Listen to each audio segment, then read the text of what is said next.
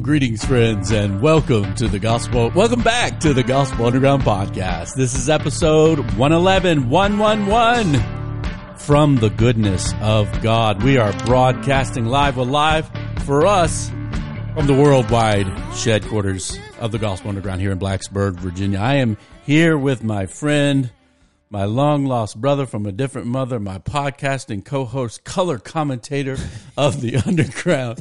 We're back, Jesse Fury. What's up, man? Man, it's good to be back. It really is, man. It's good to be back.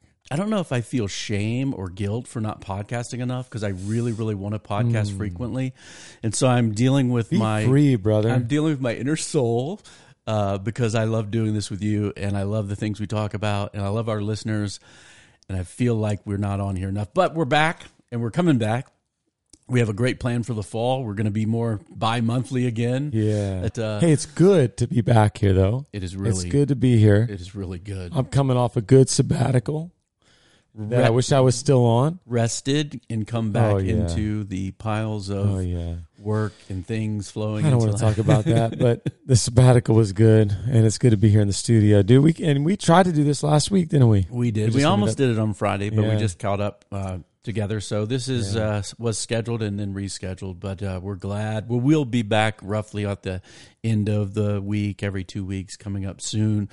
We have a few episodes remaining in our series about the knowledge of the good. We've been talking about this from the book Science of the Good by Hunter Nedeleski. So we're finishing that up in the next 2 episodes. Today, we're going to talk about the world that God has made that has moral goodness and what is necessary for that to flourish in the world. So we'll talk about that today. From a Christian perspective, we're going to put on our not looking at skeptics or postmodernists or historical people who are trying from the Enlightenment to keep God out of goodness, but what it looks like for God to be good and for the goodness of God, the justice of God to flow downhill into our lives, and then having the kind of culture together that makes the good flourish. So we'll do that today, and then the final episode in a couple of weeks, guys, we will talk about a couple historical examples. Very briefly, Dr. Martin Luther King's letter from Birmingham jail, and then C.S. Lewis' moral argument for God's existence from the book Mere Christianity. And then from those two things, bridging into, hey, how might we use this in effective dialogue and interaction with people who might really care about good and bad and justice in the world, but maybe not believe in God, and how we might lead them to that place through a discussion of the good. And so thank you guys for joining us again. Thanks for hanging with us through this series earlier in the summer. If you remember, we did look at this project, right, to say if God doesn't exist, we're going to rationally and scientifically prove these objective morals. And it was an utter abject failure in history, just a mess that kind of led to kind of moral skepticism, existentialism. Well, there is no good or bad, no purpose, no meaning to life, so let's all jump off a cliff. Let's do it boldly. And into kind of the modern synthesis, well, maybe there is a good, it's not objective, but it comes from our brains or evolution or social goals, and so we'll make people, wear masks or not wear masks for our social goals, whether it's good or bad, we don't know. There is no such thing. And so we looked at the mess that left us in. I'm joking, guys, obviously, about mask wearing, because it's probably not controversial anywhere in these United States. If you have friends that are very full of zeal for either side of the COVID discussions, you know what I'm talking about. But really, without an objective standard for goodness, right, what are we left with? Well, power, self-interest, right, and nothing else to really call us to outside of what we want if there is no God. And now, this kind of condition was talked about, Jesse, by Jesus himself, right? This is in Luke 18. Jesus told a story, a parable to the effect that they ought to always pray and not lose heart. Now, this parable is about prayer, but what he says at the beginning, he says, in a certain city, there was a judge. Now, Jesse, if I were to say what a judge's job, what is a judge supposed to do? Yeah, a judge is supposed to rule in just ways, lead and organize, make, righteous declarations of whether or not someone is innocent or guilty, and in a sense appeal to some kind of ultimate standard of what's right, just. That's right. You got people that got beef. Somebody has to make a hopefully a good judgment. Two ladies come claiming that a kid is theirs, and the righteous judge has a clever way of cut the baby in half. Rip the baby in half and each get a half. And real mom says no, love the baby. Of course, fake mom. The real mom is going to not want half of her child. She faked the funk on the knife coming down junk and got sent back. So, yeah. Well, so in this parable, in the certain city, there was a judge who neither feared God, okay, right away, nor respected man. And the word there is anthropos, humanity, right? So when you have this condition, no fear, no respect of God, amen, there's no higher authority than me or us or our social goals, and no respect for the image of God, humanity, right? This is our wild, wild world, man. No authority. Everyone's an authority. Everyone's an epidemiologist. Some of our friends. What do we need, right? What do we need? We actually need objective, real moral truths. And look, doesn't mean we always know them. Remember, moral ontology, these things are real. Moral epistemology, how do I know them? We have to learn them. But moral, real truths exist if God exists, right? And then what is necessary, and these things flow from Christian truth due to the fact that God is good and it's a moral universe that we live in. And so we're going to hit three things today, Jesse. I'm just calling them solutions to kind of the dilemma of the good. Solution one is kind of shared moral agreement amongst humanity. We'll talk a little bit about natural law and that. The second one is like, hey, what do we need? We need freedom to taste and see that the Lord is good. We need freedom of conscience, to be able to exchange ideas.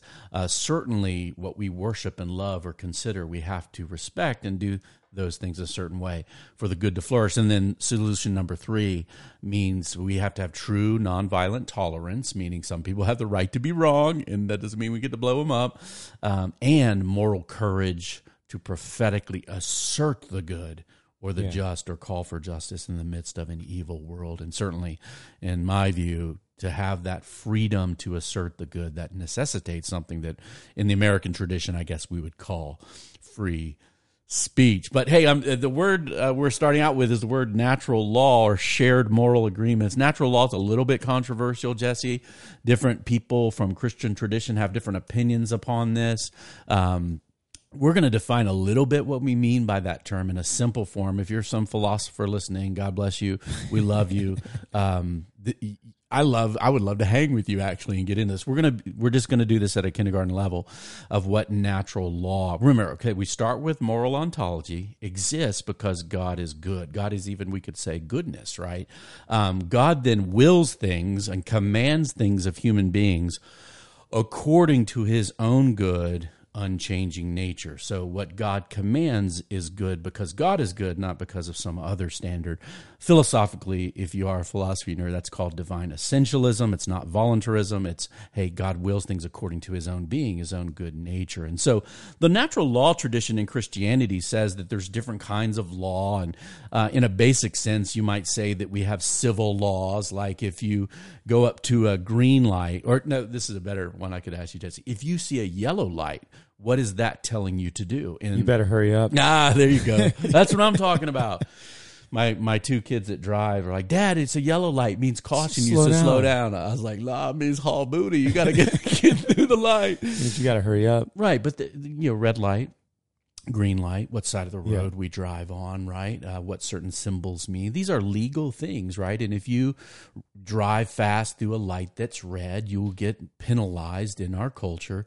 But you're not violating perhaps like thou shalt not commit murder, right? That's a civil convention that we've agreed on as a society, and we need to do these things. Every culture needs to have these things. Hey, here's how we're going to do it. Here's how banking works, things like that. Civil laws. Now, natural law, or what Thomas Aquinas might have called participation or human participation in God's law, or what a professor at University of Texas calls what we can't not know, is kind of the idea that human beings are made by God to have a certain moral understanding. This is a moral universe. We're image of God. We were made for this. And we participate in goodness or badness. And we have kind of this in deep conscience that we know right or wrong, unless we're doing some evil with suppressing it or sin kind of getting in the way. And so the text of Scripture, Jesse, I'll just have you read it for us. This is in Romans chapter 2 that kind of gets to this heart level knowledge of morality. Yeah, Romans 2:12 through 16. For all who have sinned without the law will also perish without the law. And all who have sinned under the law will be judged by the law. For it is not the hearers of the law who are righteous before God, but the doers of the law who will be justified. For when Gentiles, non-Jews, who do not have the law by nature do what the law requires, they are a law to themselves, even though they do not have the law. They show that the work of the law is written on their hearts, while their conscience also bears witness. And their conflicting thoughts accuse or even excuse them on that day when, according to my gospel, God judges the secrets of men by Christ Jesus. Okay, so not to get into a long exegetical discussion of the whole book of Romans, but one of the things we need to hear here, the law being talked about here is God's law, right? It's more divine law. And that Jewish people in covenant with God were given things like the Ten Commandments, right? They understood God's precepts in the way he would Plus almost 600 other case laws, how to apply those Ten Commandments in everyday life. I mean, it was like very detailed. Yeah, it's very detailed. And that's I love that you use the word case law, because what the Old Testament has isn't all the moral law. The moral law is encapsulated, right, in the Ten Commandments, which has to do with God and people. And then there's all sorts of case law or casuistry, right, of how do you work that out in the ancient world. Right. And so we have to work that out in our own world. And if we're going to make good moral laws and even our own civil codes, we ought to make it just or good, right? So, but the Gentiles that didn't have this, they knew it in some way. It was written on their hearts, their conscience bearing witness to. So people, because they're made by God, know and understand at a certain level the moral law, and that they're accountable to someone for it. So, if you're, torturing children for fun, you don't need a written commandment from God to know, because in your own conscience and your conflicting thoughts, you ought to know that, right? And guys, we ought to expect human beings to have this basic moral knowledge because they're made by God. Now, one of my favorite books on this subject is by Jay Budziszewski. He's professor of political philosophy at University of Texas at Austin. He wrote a book called What We Can't Not Know, a Guide, which I don't know, Jesse, if I'm just a philosophy nerd, but I love that title. We can't help but knowing these things, but you need a guide, right? He says this in the beginning of his book: our subject is called natural law because it's built into the design of human nature and woven into the fabric of the normal human mind. Another reason for calling it natural is that we rightly take it to be about what really is. A rule like the prohibition of murder reflects not mere an illusion or a protection or a social goal, I might add, but genuine knowledge. It expresses actual moral character of a certain kind of act. That, in other words, it's built into the universe that murder, wrongful killing of another human being, is in fact naturally built into us and nature, wrong as declared and defined and created by God. And now there's discussion of this, of whether this counts as knowledge, right? That we know these things. And in the beginning of this book, Budziszewski says this: to say that they are all the same as to knowledge means at some level everyone knows them. So there are certain moral things about the universe that everyone knows. Even the murderer knows that murder is wrong. The adulterer knows the wrong of adultery.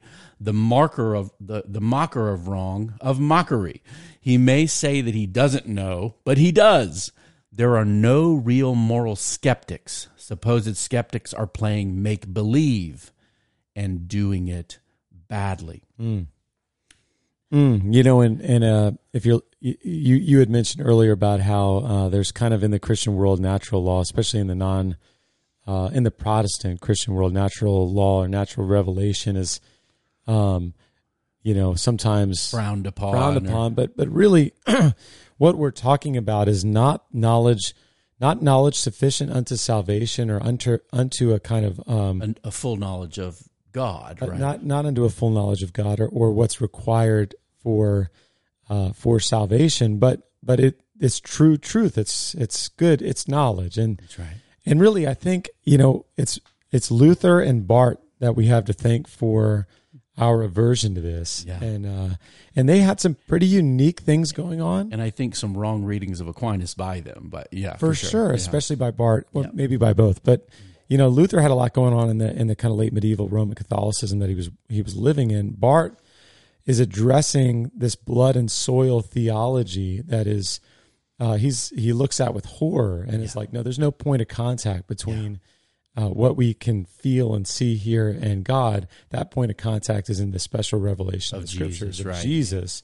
God, the Word who comes to us. Yeah, so you kind of have to appreciate where they're writing and go and say, all right, well, in that context, it makes sense, but you've kind of read Aquinas wrong, and whereas what we're seeing here in Romans 2 and what we can't not know is that there is access. And there actually is a point of contact. That's right. I think so. And, certainly the Reformed theological tradition gets a little riled up at the idea of natural knowledge or natural, because the mind has fallen, so-called noetic effects of sins. Of course, I agree with that.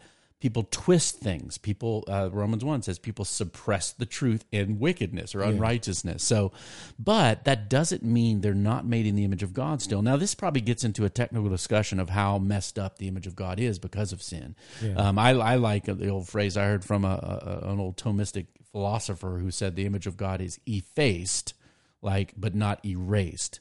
That nobody becomes a non-human because of sin, but there's something very flawed, very twisted, very broken. But we should be able to have human conversations about good and bad with Christians and non-Christians. Now, we may not agree on the minutia, but there is a base thing in the conscience, unless it's dulled and suppressed, that we should act like is real, at least as Christians, right? We should say. This happened to me, Jesse. Oh, my goodness, 15, 20 years ago now. I was in the Czech Republic, and I was talking with a professor, actually, at the Charles University, and we were at a kind of a pub, and he was drinking lots of Czech beer, and we were asking questions about each other's worldview. And I remember asking him why he thought that there was good and bad in the world if he didn't believe in God. And he said, well, who says I believe in that? I was like, oh, you don't. And this maybe gets still a little bit ahead in our other episode, how to talk to people. I was like, so you believe nothing is truly good or bad? He goes, not really. It's just what people think. I was like, okay. So when, the Nazis drove tanks into the Czech Republic and said, our land now and not yours, was he doing anything wrong? And he went he gave me this kind of, in French, comme ci, comme ça kind of view. He was like, oh, maybe not for him. Maybe it was right for Hitler. I was like, how about when he put people in ovens and gassed them and cooked them and buried them in mass graves? He goes, well, in his view, maybe he was doing right where we didn't prefer it. And I was like, you really think that? He goes, yeah, probably. It's the way the world is. I was like, oh, is that true? He goes, well, you know what I mean. I was like, I don't know what you mean. In fact, I was like, do you think that torturing babies for fun is maybe okay for the one who likes to torture babies? And he said, maybe. Now, Jesse, at this point, either this person is a psychopath or a monster, or he's playing an intellectual game. Yeah. And so in order to get my point across, I just felt led to do this. I didn't argue with him anymore. I just looked at him like this. And if you're watching the video, I just looked at him and recoiled. I went like this, like he was a moral monster. Yeah. And then he moved towards me, touched my arms, and said, oh, no, I don't really think that. And I said, well, quit playing games. Yeah. Because this is a world where people do these things. And if we don't have the moral rectitude and fortitude, say at the Nuremberg trials, to condemn Nazis, what are we left with? Yeah. And so there is this idea that when Budziszewski says there are no real moral skeptics, they're playing make-believe. We need to believe that good exists and call people on these things. And when you were describing that just now, and you said you stopped arguing and I thought you were going to deck him. No. Was that good? That would be wrong. Yeah, I'll punch you in the face if I punch you. Yeah. So I just decided he is saying absurdly evil things in a kind of pseudo-intellectual postmodern way. And so I thought the best thing to look at him like he was some sort of demon, which he didn't like. And he realized the implication of saying, torturing babies for fun is maybe not objectively wrong. Have some courage, professor. So look, where does this leave us? We need to assume goodness is real because God is real, right? That's our presupposition as a follower of Jesus. And so that makes things like moral instruction in what's good and virtuous and moral formation or character development makes it actually real, makes it actually matter. You're actually, right, developing in us. And I know you like this, Jesse. We're developing virtue, right? Truly good things in our life because we're learning about what good and bad is, and kids should learn that, and it then forms us in our character so we don't become twisted human beings far from what God would have us to do, so that the simple commands of loving God, loving people, right, worshiping God, not murdering people, not committing adultery, all these things really matter. And I really like the idea that you actually are transformed by obeying God's will, by His Spirit in us, and it transforms us actually. You slipped that in there because you knew I liked it. the virtue. Yeah. Well, and it really, in what you're describing, is the idea that when we become more virtuous, we're becoming more, we're really becoming more closely aligned with what is virtue, what is good. You know, that we're not creating it ourselves. We're becoming closer to. That's right. Closer to being what Hauerwas talks about, the grain, the grain of the universe, the grain of goodness. That's we kind of find the grain as we're formed and developed and become more virtuous. That's right. Yeah, man, work it in there for me. I like that. And that includes like virtues of humility, right? A proper view, a sober judgment of oneself, so we don't become like holier than thou, right? And that's very important as we interact with others. So number one, it's necessary for the good to flourish, for us to believe it's real. We believe that because of God and God's design of us. And then we assume that other people know this, even if they're trying to deny it, and we live that way and hold each other to it. What a second thing, Jesse, that's necessary is that we do need, particularly in the areas of religion, right? We need to be free to what the Bible says, taste. Okay, and now this is a long history in theological reflection of what does it mean to taste. Well, taste is something immediate to the conscience, right? Like that something is sweet directly almost. And there's whether you view it as the vision of God that's either supernaturally given or given through mediation through like God's word, that this idea of seeing or tasting and even hearing, using these tangible physical senses to talk about spiritual realities is something very present throughout the Bible. So for instance, Psalm 34:8, "Oh, taste and see that the Lord is good. Blessed is the man who takes refuge in Him." Or as Jesus taught many times when He would teach in parables, He would say afterwards, it's kind of like a mic drop thing, I think, when Jesus taught. He would teach a parable and He would say, "He who has ears to hear, let him hear." Now we know, right, Jesse, that this is a supernatural act of God, right? To open ears, to open eyes, to give us taste for things we didn't have taste for previously. That's what, the Christian tradition means by salvation, right? That we become alive to God when we were dead to God. But for that to be necessary, I think for the good to flourish, we have to have freedom, what our civilization calls freedom of religion. Right, that nobody should be made to believe in God, and certainly everyone should have a right to hear the good news of God through an open exchange. And so this was very important, obviously, in the founding of our country for various reasons. One, to kind of keep the peace, and so that people didn't persecute other people for having different religions, which history is replete with that in all different traditions. People do this to each other, Christian, non-Christian religions, no religions, you get power, people persecute each other. So you read things like in the First Amendment, Congress shall make no law respecting the establishment of a religion, no official state religion, or, and this is forgotten sometimes by our secular friends, prohibiting the free exercise thereof, or abridging freedom of speech or the press, or the right to assembly or peaceably assembly, and the petition of the government for a redress of our grievances. So this prevents, Lord willing, and our having courage to keep our republic, prevents things like the Taliban, right? We're gonna take over and make everyone. And look, Christians should not want that. We should not want to take over the government and make everyone believe stuff, because one, it's impossible. We can't do that. It's not our work. It's God's work. We just want freedom to do so, freedom to exchange ideas, including religious truths, moral truths, and be able to share that freely without fear. Now, sometimes this is misunderstood in American history, the idea of a separation of church and state. People think that's in the Constitution or something. That's a phrase that actually came from Thomas Jefferson writing a letter, Jesse, to a group of concerned Baptists. Well, why do you think the Baptists were worried, man, in like 1802? Well, the Baptists in 1802 would have been worried that they would be excluded from participation in the common life of Connecticut because of not being the state-sponsored. Right. I assume Anglican. I don't know what Connecticut was at the time. If it was Congregationalists or some, I don't know for sure. Yeah. But they were a minority religion in their place. And they didn't want the government coming in and telling them, they could participate or not, or they might be persecuted by the government for having a different religion. And so Jefferson was actually assuaging the fear of religious people, not driving some secular agenda. Yeah.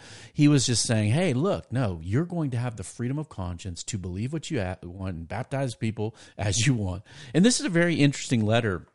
It's called Letter to the Danbury Baptist Association in Connecticut, January 1, 1802. I'll read a portion of it. It says, believing with you that religion is a matter which lies solely between man and his God, right? That he owes account to none other for his faith or his worship, right? That the legitimate powers of government reach actions only, not opinions. I contemplate with a sovereign reference that the act of the whole American people, their legislators should make no law respecting the establishment of religion or prohibiting the free exercise thereof, thus building a wall of separation between church and state. Adhering to this expression of supreme will of the nation in behalf of the rights of conscience, I shall see with sincere satisfaction the progress of those sentiments which tend to restore man to his natural rights. And this is, again, the idea that human rights, right? That you have certain rights as a human beings. And one of those is to worship according to the tenets and convictions of one's conscience. Now, where does this come from? Like, why, for instance, Jesse, could you imagine, say, in Islamic tradition, right, and to our Muslim friends who may be listening, I mean, this is no slight. I think this is fairly accurate that you would agree with me on this. In Islamic tradition, the prophet, in the original prophet, Muhammad, right, he was a combination of a political leader, also led his people in battle, and then also was the leader of the religious community. Yeah. And so this idea of the unity of the state and the religious community is built into Islam. How did Christianity, even though some tried throughout history to merge church and state, where do you think this comes from, or why we should care about this ultimately, Jesse, that we should keep these things separated? Man, that's a really good question. So without getting too much into kind of a historic survey, I like to go at this theologically. Yeah. That when our King came, he came as he didn't come and just destroy everybody and conquer everyone at once. He actually came and subjected himself to the temporal rulers, who really, just like this, he could have overthrown, vaporized them, right? And then really what he did is he said, hey, this is the fulfillment of all the promises to my people in the Psalms and the prophets, that this covenant, this kingdom would now open up, and all tribes, tongues, and languages would be part of this kingdom. Right. And so when the psalmist says, why do the heathens or the nations rage in vain, that it's no longer to be understood as the non-Christian nations, but as the people set against God. Yeah. And that the kingdom of God now actually is transnational. It's it's meant to be this kind of kaleidoscopic kingdom of every tribe, tongue, and language. And so for us, I think as Christians, our ultimate allegiance is first to the kingdom that transcends national boundaries, and then we because I think we dignify the man made in the image of God, compelling man by government edict to worship in a particular way, is to violate what we think is the image of God in them, inherent in them, which is the image That's of God. And their responsibility for their own conscience and convictions before God, if they're worshipers or if they're persisting in rebellion against God. And well, I mean, Islam is a worldwide transnational brotherhood as well. But here's the difference, right? Jesus, we know as our prophet, revealing to us God, our priest connecting us back to God, and our king. He's our rightful ruler. Whereas Muhammad was prophet, political leader, and warlord. Yeah. And there's a difference there. And then so what flows downstream from that is a very different view of vision of human government. One would say create civil laws according to the culture and people and what's needed here. Others would say Sharia law, the law of God is the law of the land. Now, this goes right back even, Jesse, a lot of people don't realize this, the importance of some of the statements that Jesus made that we can actually look at. So, for instance, in Luke 20, is it lawful for us to give tribute to Caesar or pay taxes, right? Should I pay the IRS, Jesse? But he perceived, the people asking him this question, he perceived their craftiness. And he said to them, give me some Benjamins, right? He said, give me a denarii or Roman coin. Whose likeness and inscription does it have? Now, this is kind of like brilliant wisdom, right? Yeah. People are trying to get him in trouble with the government, saying, do you have to pay to Caesar? He goes, wow, give me the money. Whose head's on it? Well, they said Caesar's. And he said to them, then render or give to Caesar the things that are Caesar's, and to God the things that are God's.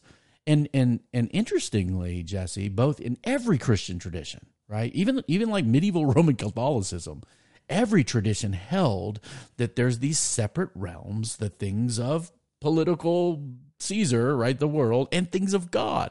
And this separation, right, is intended, and that the kingdoms of this world are not the kingdom of God, right, but the citizens of the kingdom of God dwell within them as a different presence, right?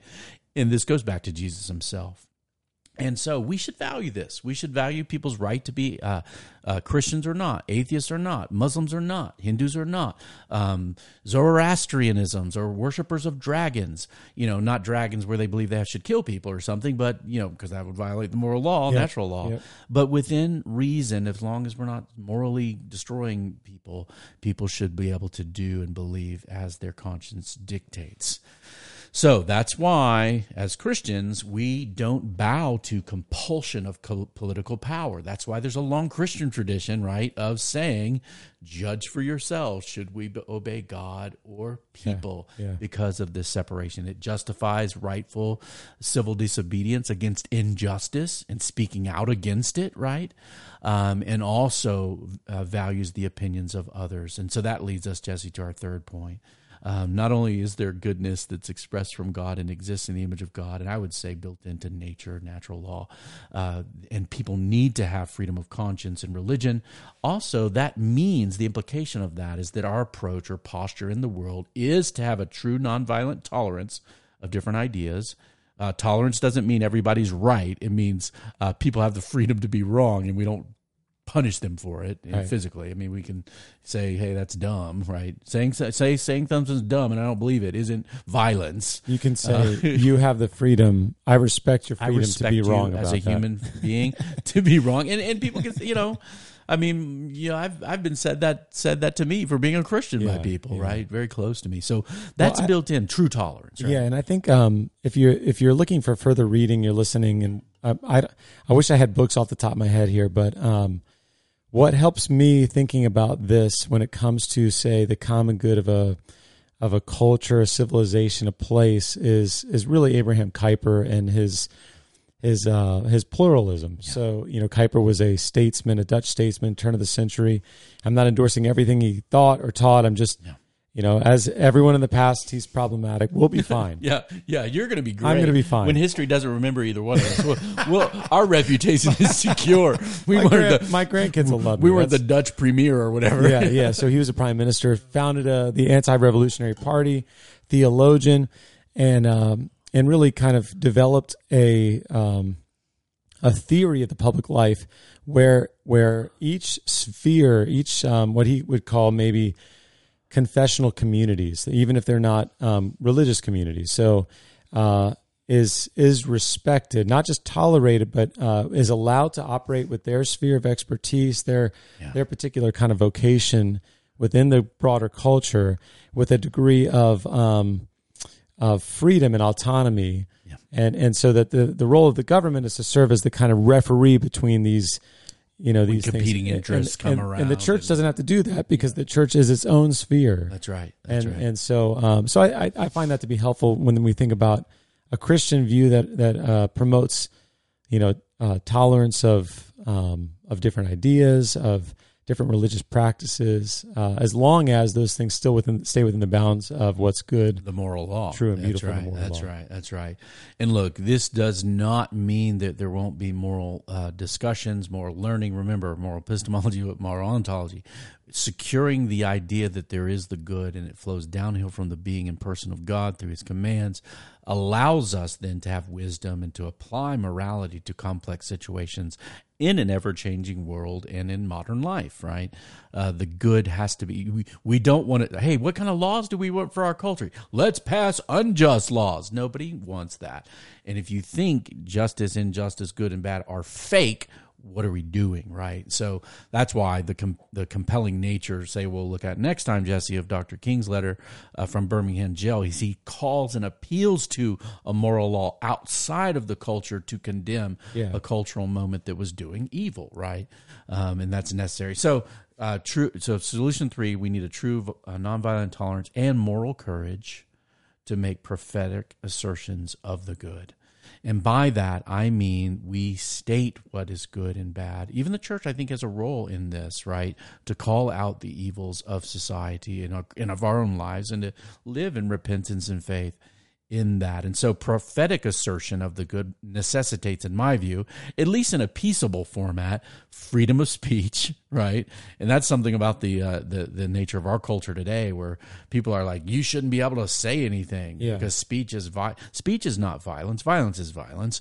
And so we don't want to have violence, but we should be able to speak our mind. It's necessary to call out things that are wrong and to learn and hear from others. Now, if the government or whoever else says that you cannot assert the good prophetically, you know what, Jesse?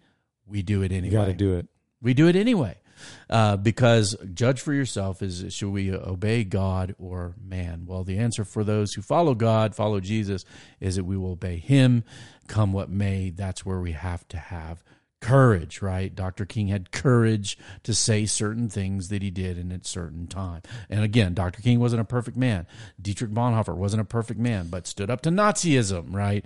In the moral complexities necessary within his own tradition to do that, in a place where there wasn't any freedom of speech to say that. And he gave his life in it. Yeah, you really, feel compelled to talk about Bonhoeffer. So. Yeah, the Bonhoeffer House guy. Yeah, bonhoefferhouse.com/give, I think is the website. But Bonhoeffer was, and he worked this out in his ethics, which he considered, it's kind of his magnum as, just before he was in prison. But the idea of a Christianity that didn't have concrete responsibilities in the here and now in everyday life was... No, there's no such thing. It's absurd, right? It's absurd, and so he had to work out his concrete responsibilities to take a stand for what's good, and that's you see that in his life that it ended up getting him hanged. Yeah, yeah. Well, Jesse, here's where we stand in light of goodness, and I want you guys to know. Like the secular world or the intellectual world that's tried to find moral goodness apart from God, that's why we started with the book, Science of the Good, is an abject failure. There should be no embarrassment that goodness exists in the world but exists outside of us, and we're accountable to God as a person who is good.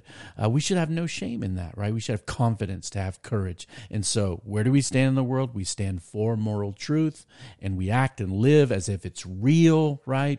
And that others, in some sense, at least know that there is a good. We stand for religious freedom. We stand for the courage to speak and to speak truth, moral truth, to the world and from the grace of God. Now, Jesse, where we're headed next episode, we're going to look at good in the world and how we articulate that to others, because I do think there's a compelling witness. God has given people a moral vision and a conscience to know maybe their own culpability, my own culpability in sin and wrong, and then also to cry out in the midst of brokenness, oh Lord, save us, right?